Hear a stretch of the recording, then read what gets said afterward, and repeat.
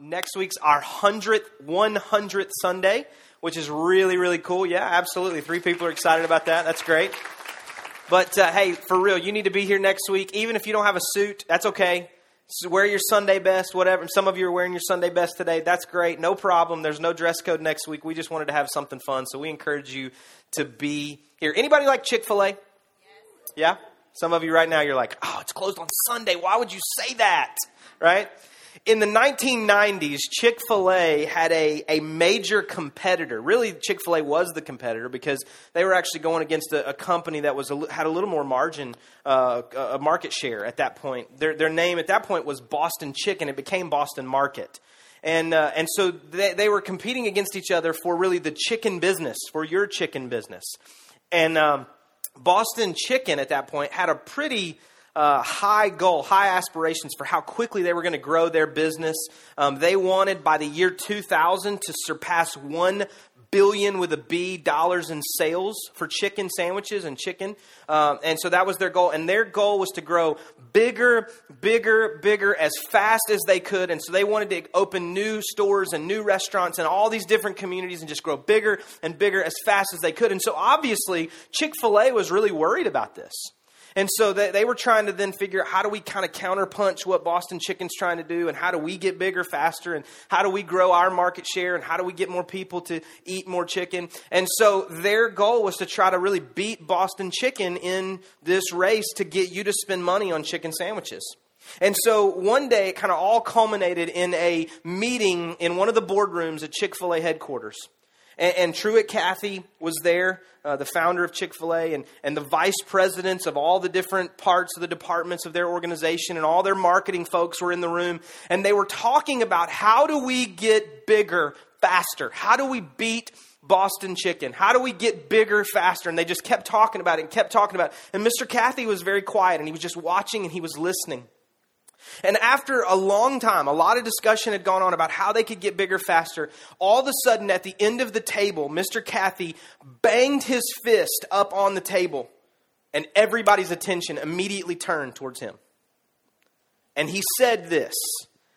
He said, "I'm tired of us talking about how we can get bigger. What we need to be talking about is how to get better.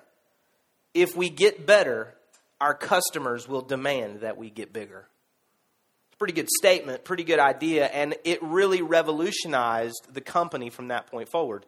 If you've experienced Chick-fil-A in recent years, you know that their goal is to let you have the best experience. It's their pleasure to serve you. It's their pleasure to take your money so that you can spend it on the best chicken sandwich you've ever eaten in your entire life, and waffle fries, right?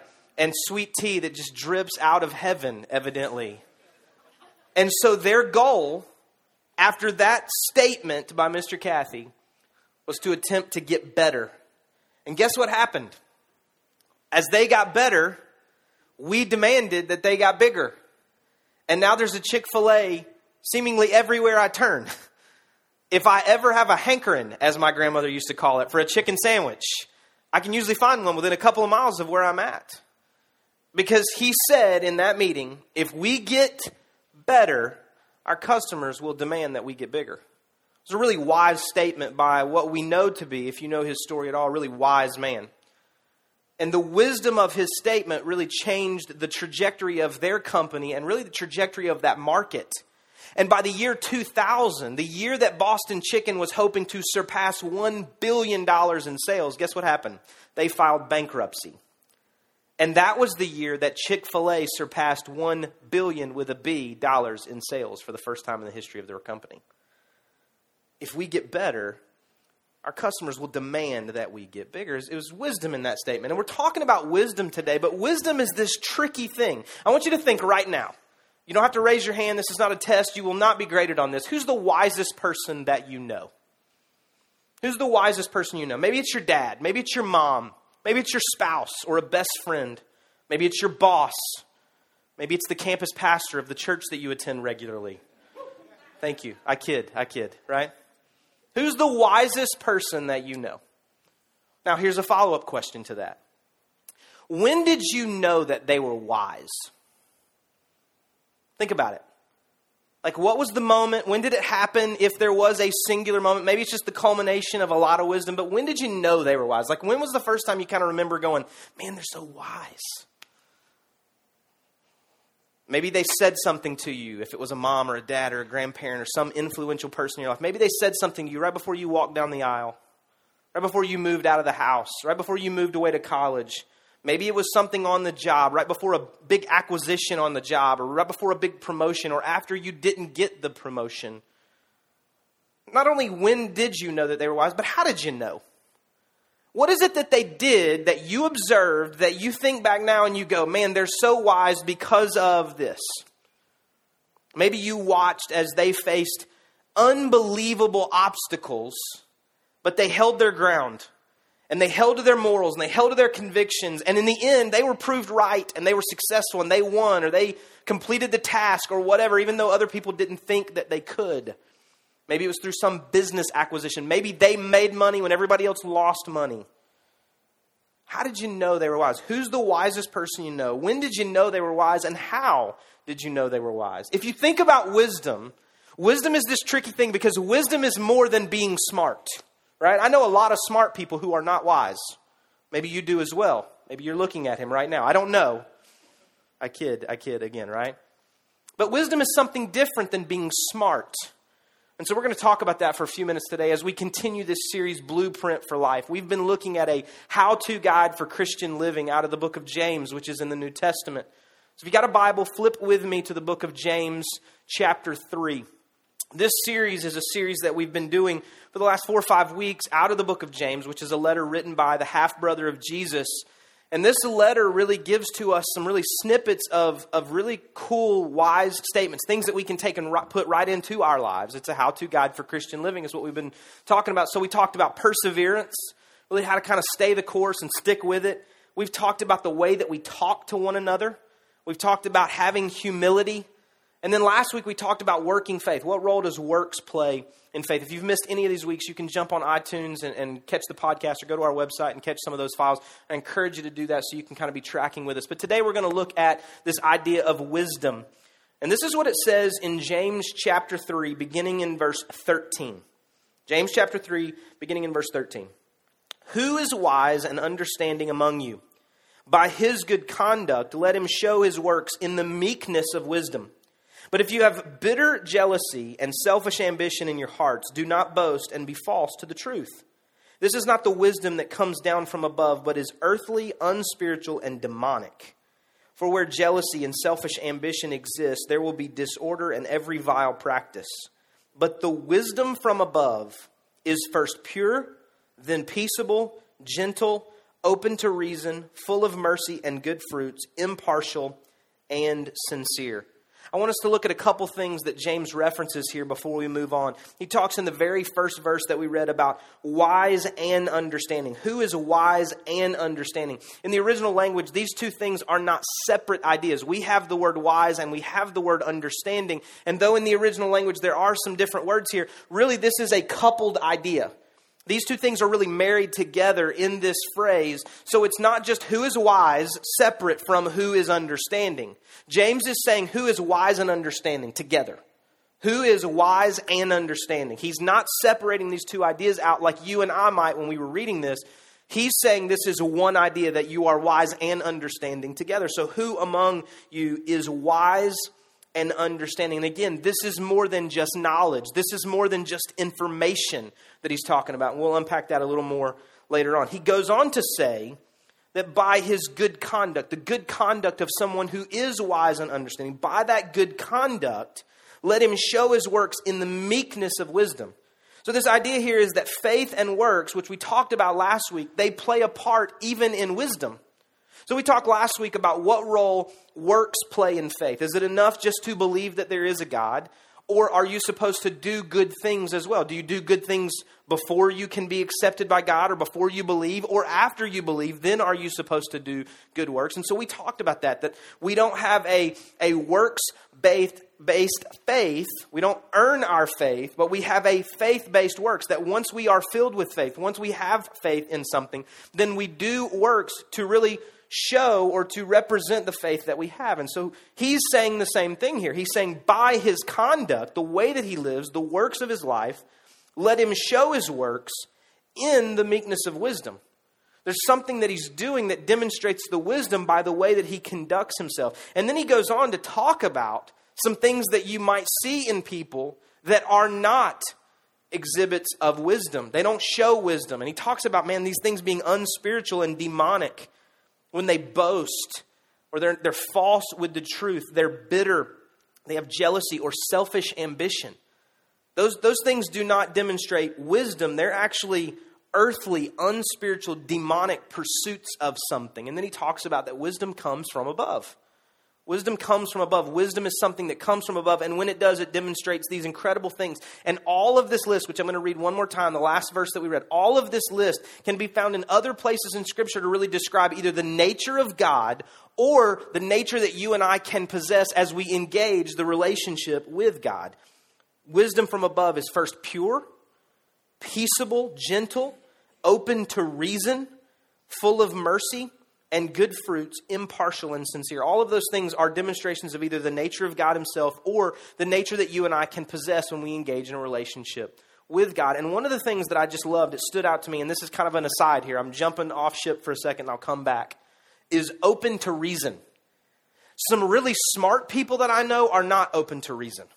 I think that's one of the things that differentiates smart people from wise people.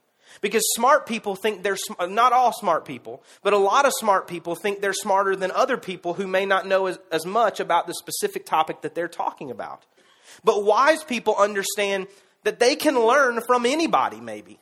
They can learn from other people who may not know as much about the same subject that they are an expert in or really smart in, but they can learn from people that want to teach them or talk to them. So they're open to reason. They're open to conversation and teaching. I heard somebody say one time that teachability is one of the greatest attributes anybody can have. And teachability is defined as letting someone teach you what you think you already know.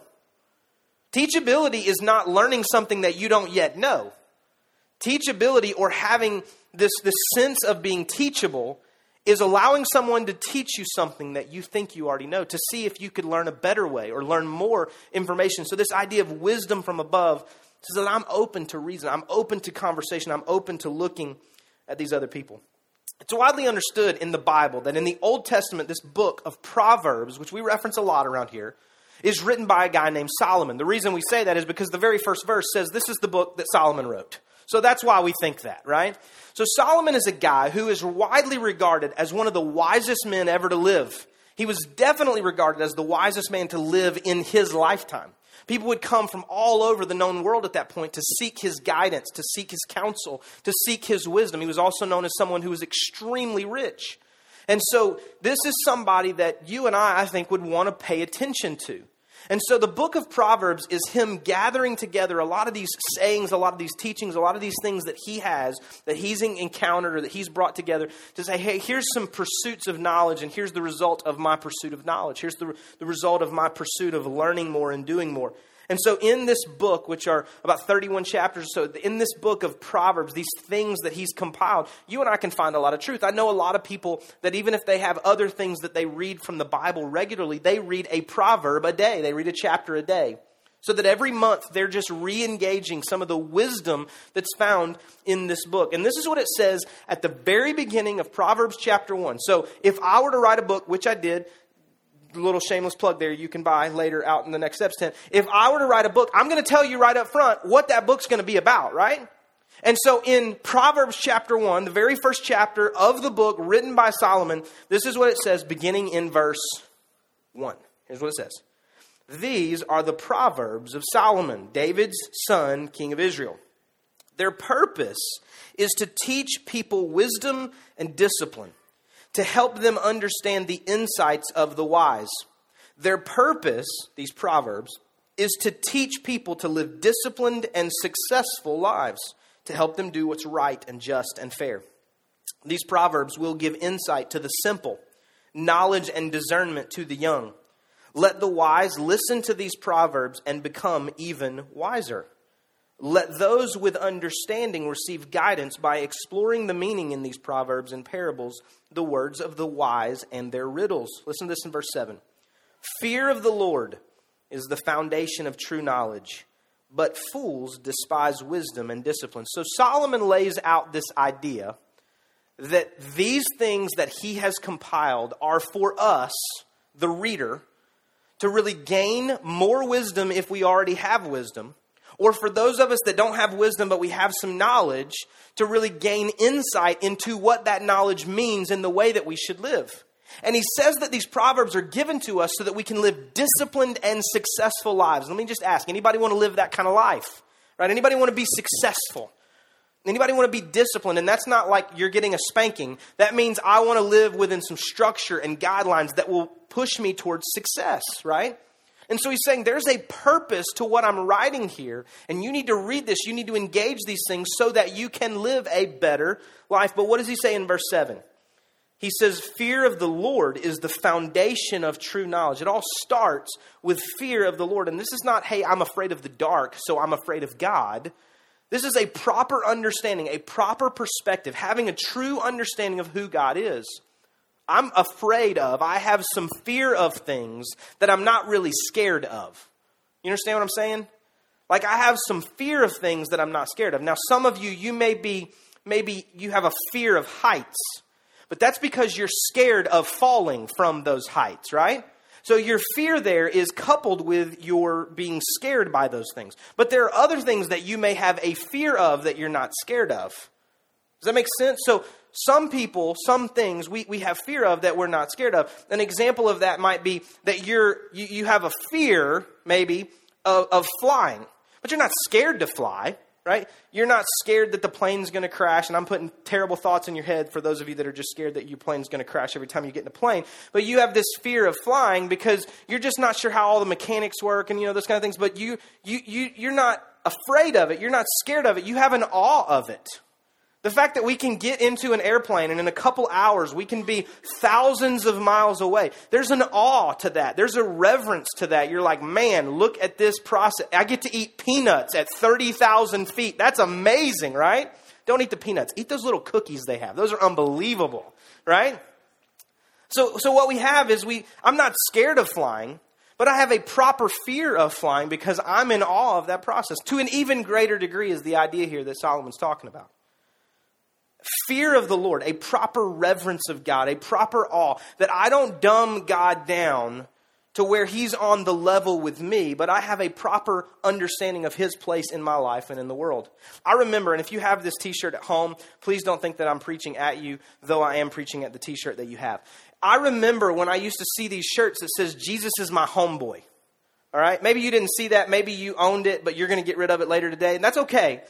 But I used to see these shirts that said, Jesus is my homeboy. And I know that people didn't really mean anything by that, right? I'm sure they didn't. And it was just something cool and funny and all that. To me, that was like so irreverent, right?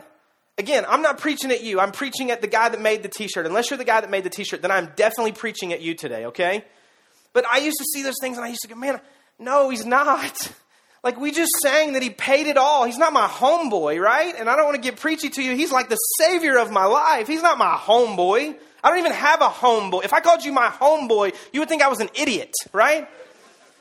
So he's not my homeboy, whatever that is.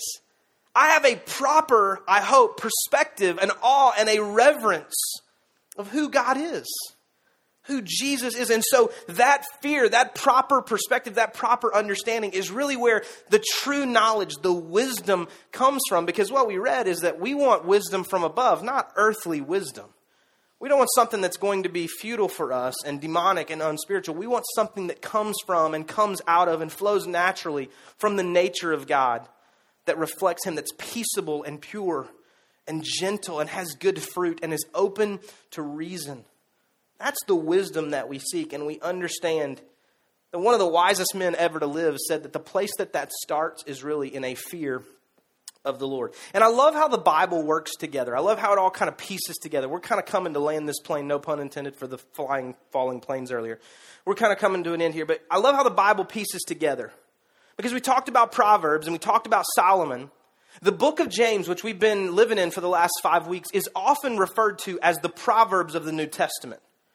James has written some really cool things for us, and we've dissected this book pretty good. We've got one more week after today that we're going to look at, but there's a lot of really cool one-liners and two-liners, and there's some little short snippets of chapters, but there is some great teaching for all of us to take and apply to our lives. I mean, just in the few weeks that we've been dealing with it, we've talked about perseverance and humility and the way that we speak to one another and what role works and faith play together and really wisdom. And next week we're going to talk about a really cool topic while we're doing with the 100 Sunday, but there's all these really cool things that James writes to us about, and it's often referred to as the Proverbs of the New Testament. And we read that in Proverbs chapter 1, Solomon told us about wisdom and about knowledge, and that his Proverbs were given to the wise to make them wiser, and to those that just had understanding to really help them understand how to be wise.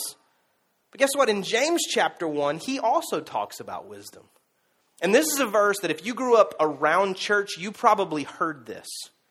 Interestingly enough, we started this entire series with the preceding verse, but we stopped because we knew we were coming back to wisdom later. But this is what it says in James chapter 1, beginning in verse 4. Let perseverance finish its work so that you may be mature and complete, not lacking anything. Verse 5, here's the foundational verse that's on your coffee mug somewhere at the house. If any of you lacks wisdom, you should ask God, who gives generously to all without finding fault, and it will be given to you. If any of you lacks wisdom, he should ask God, who gives it generously, without fault, and it will be given to you. Now, what does he say in verse 4? He says, let perseverance finish its work so that you may be mature and complete and not lacking anything. And here's what we talked about the first week. If you were with us a few weeks ago, I talked about running a 5K, right? Lean muscle. This is what I am. I talked about running a 5K, and I talked about that there came a moment in that race that my muscles started to ache, right? And my lungs started to burn, and I kept running, right? I don't like to fail at anything, so I just kept pushing through that. And there came a moment, probably because I just couldn't feel my legs anymore, that it didn't hurt, right? I couldn't feel my lungs anymore, but they didn't sting anymore. And I realized that there was something else in me. There was a capacity to continue going beyond that. But oftentimes you and I miss out on that because we don't keep going. We stop when we start hurting, right? And that happens in life. And what James told to us, and I'm not re-preaching week 1, though it was really good, I think. I'm not re-preaching that. But what James told us in verse 4 was he said, listen, let perseverance, let that keep running when it starts hurting. Let that keep going when you're not sure how it's going to finish. Let that perseverance do something in you. Let it create in you this maturity and completeness so that you don't lack for anything. And then here's what's funny about what James says. He says, you just need to keep going in perseverance so you don't lack for anything. And what's the next phrase? But if you lack wisdom, you need to keep going so you don't lack for anything. But if you lack wisdom, I think implying that many times we're going to stop before we're made complete, before we're made whole, before we're fully mature. But he said, in the midst of that, you can still seek wisdom. Perseverance is what creates the completeness. But even in your uncompleteness, you can still ask God to give you wisdom. And that's big for some of us. Because we stop when it hurts. And we give up or give in when we don't know how it's going to play out. And those are the moments that we need wisdom the most. And guess what? You can still ask God for wisdom when you don't know how it's going to play out. And when it still hurts. And you're uncertain. And you're afraid. What do you do when you lack wisdom, according to James? You ask God. Simply, you ask God for wisdom. And here's some questions that I think you can frame your asking God around. These are Jeremy questions. These are not God questions. But these are questions that I think are good places to start as you determine your wisdom or lack thereof. Okay? These are not going to be on the screen, but you can write these down. I'll go kind of slow. These are some questions that I think are really, really key for all of us. What don't you know? I mean, if you're trying to get wisdom, let's start with where we're deficient. What don't I know? What are some things that I need to know? What don't I know?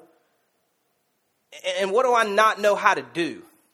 Maybe it's in the leading of my family. Maybe in our personal finance. I need to know how to budget. I need to know how to manage finance. Maybe I didn't see that growing up, and so I need to know how to do that. I need to find books. I need to find people. I need to lean into that. What do I not know, or what do I not know how to do?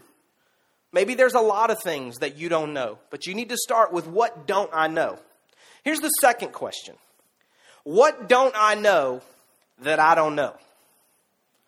Now, some of you are really confused. Let me rephrase it for you. What do I think I know everything about? What don't I know that I don't know? What am I unaware of that I am ignorant to? You ever met somebody that thinks they know, but you know that they don't know? Right? I mean, they're standing there full of pride and arrogance and self-righteous. I'm sorry, I'm thinking of somebody, but they're standing there and they think they know. But you're looking at them going, you don't really know. You don't know. I mean, they think they know who's getting the promotion, but you just signed the paper and you know it ain't them, right? And you feel bad for them or you hate them and so you're okay with it. I don't know how you deal with that. But for you personally, what don't you know that you don't know? I mean, if you're trying to get to a place of wisdom, let's figure out, what do we think we know really well? Like, if teachability is allowing someone to teach me that which I think I already know, this is probably the first place to start. What do I think I know better than anybody else?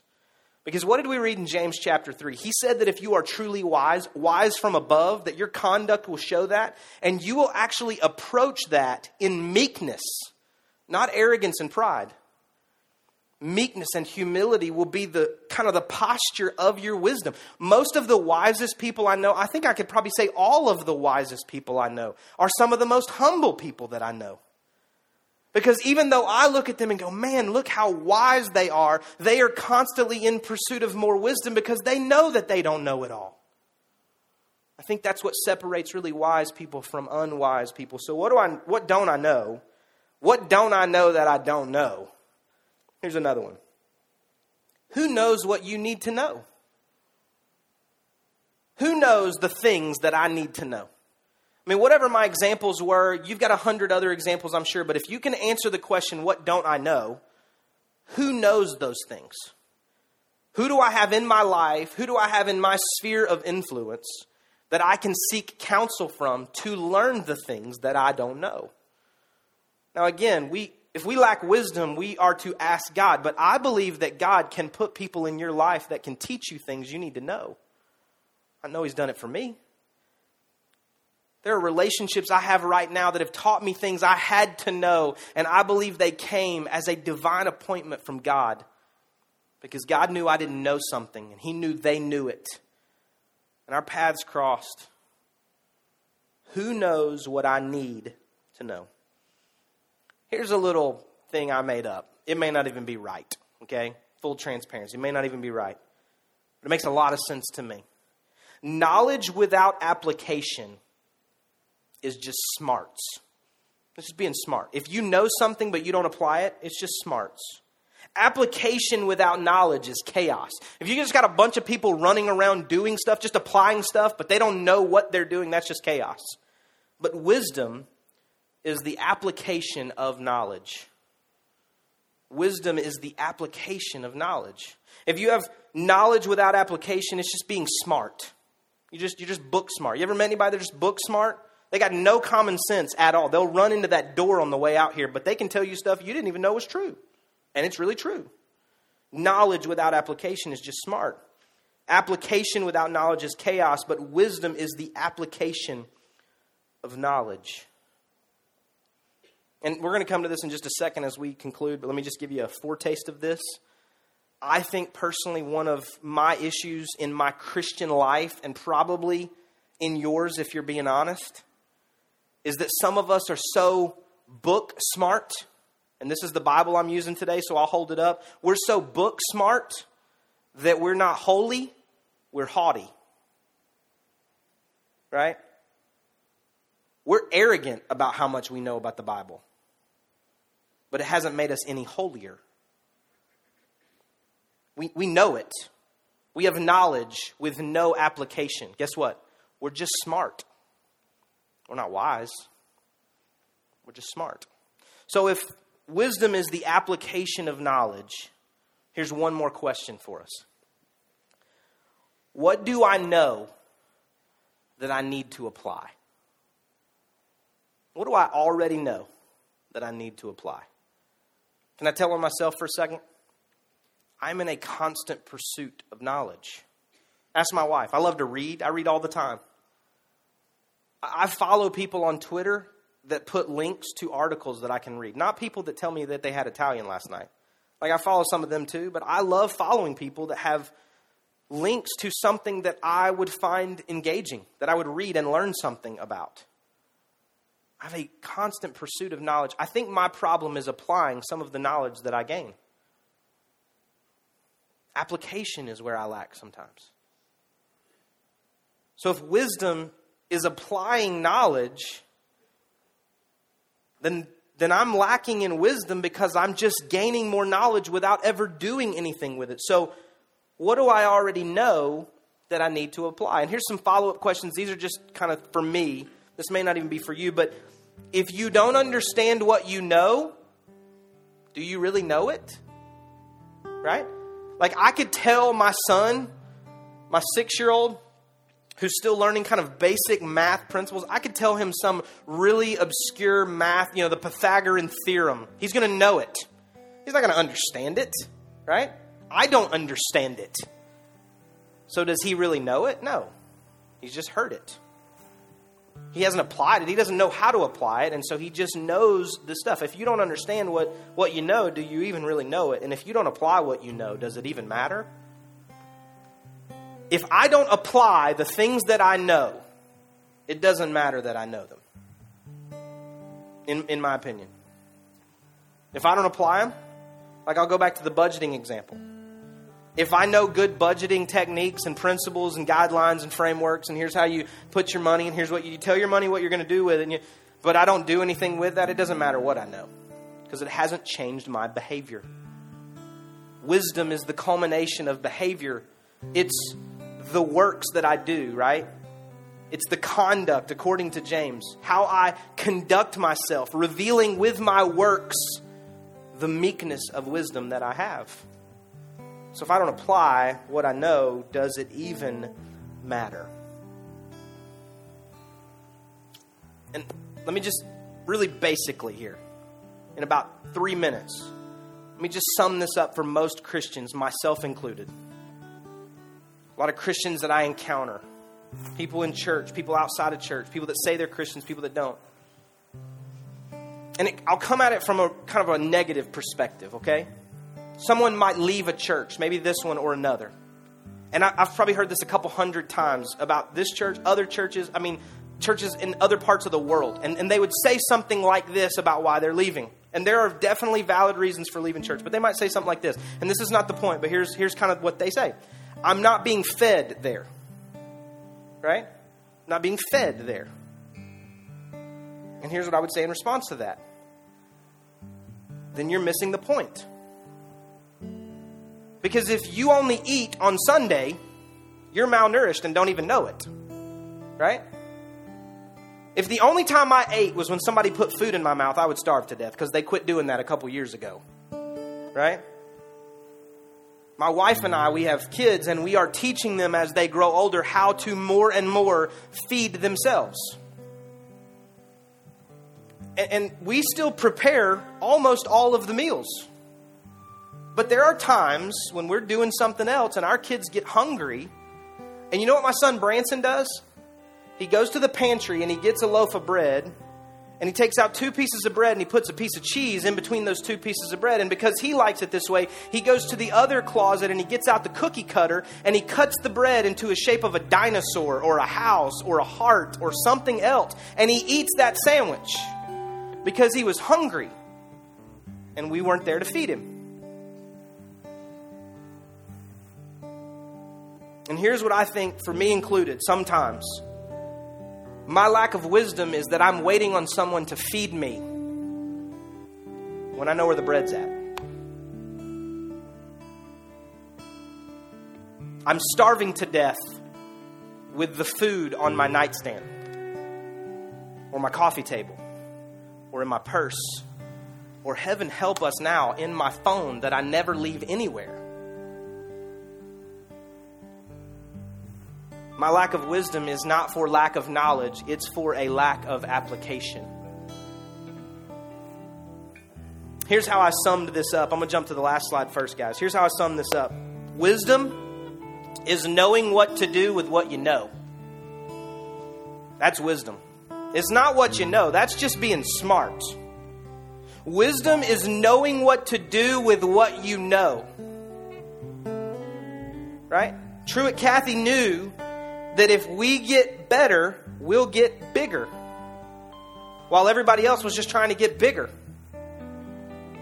I can know how to budget, but if I don't do anything with those principles, I will never have a better financial picture. Wisdom is knowing what to do with what I know. And so here's the plan of action. Every week we've had a plan of action. We've had some things we were going to take and apply into our lives. And there were questions, or there were statements, or there were things. But here's what I'm going to do today. I'm going to change it up a little bit. I'm going to give some things that you probably already know, that I already know. And so today is not about teaching you something you don't know. Today is about challenging us to apply what we already know. If wisdom is knowing what to do with what we know, let me remind you of some things that you know. And the plan this week is let's do some of these things. Here's some things we already know. Love God with all your heart, soul, mind, and strength. Let's start there this week. No new knowledge for any of us, because we know this. This was the greatest commandment according to the Son of God. Love God with all your heart, all your soul, all your mind, and all your strength. And then he goes on, and so let's just try to do this week since we know it. Love your neighbor as yourself. Let's do that this week. Let's love God with all our heart, soul, mind, and strength, and let's love our neighbor as ourselves. Here's a third one. Honor your father and mother.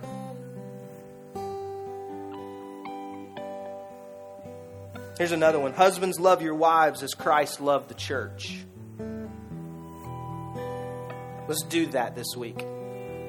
We know it. It's in Ephesians chapter 5. Let's do that now that we know it. Wives, submit to your husbands as unto God. Let's do that this week.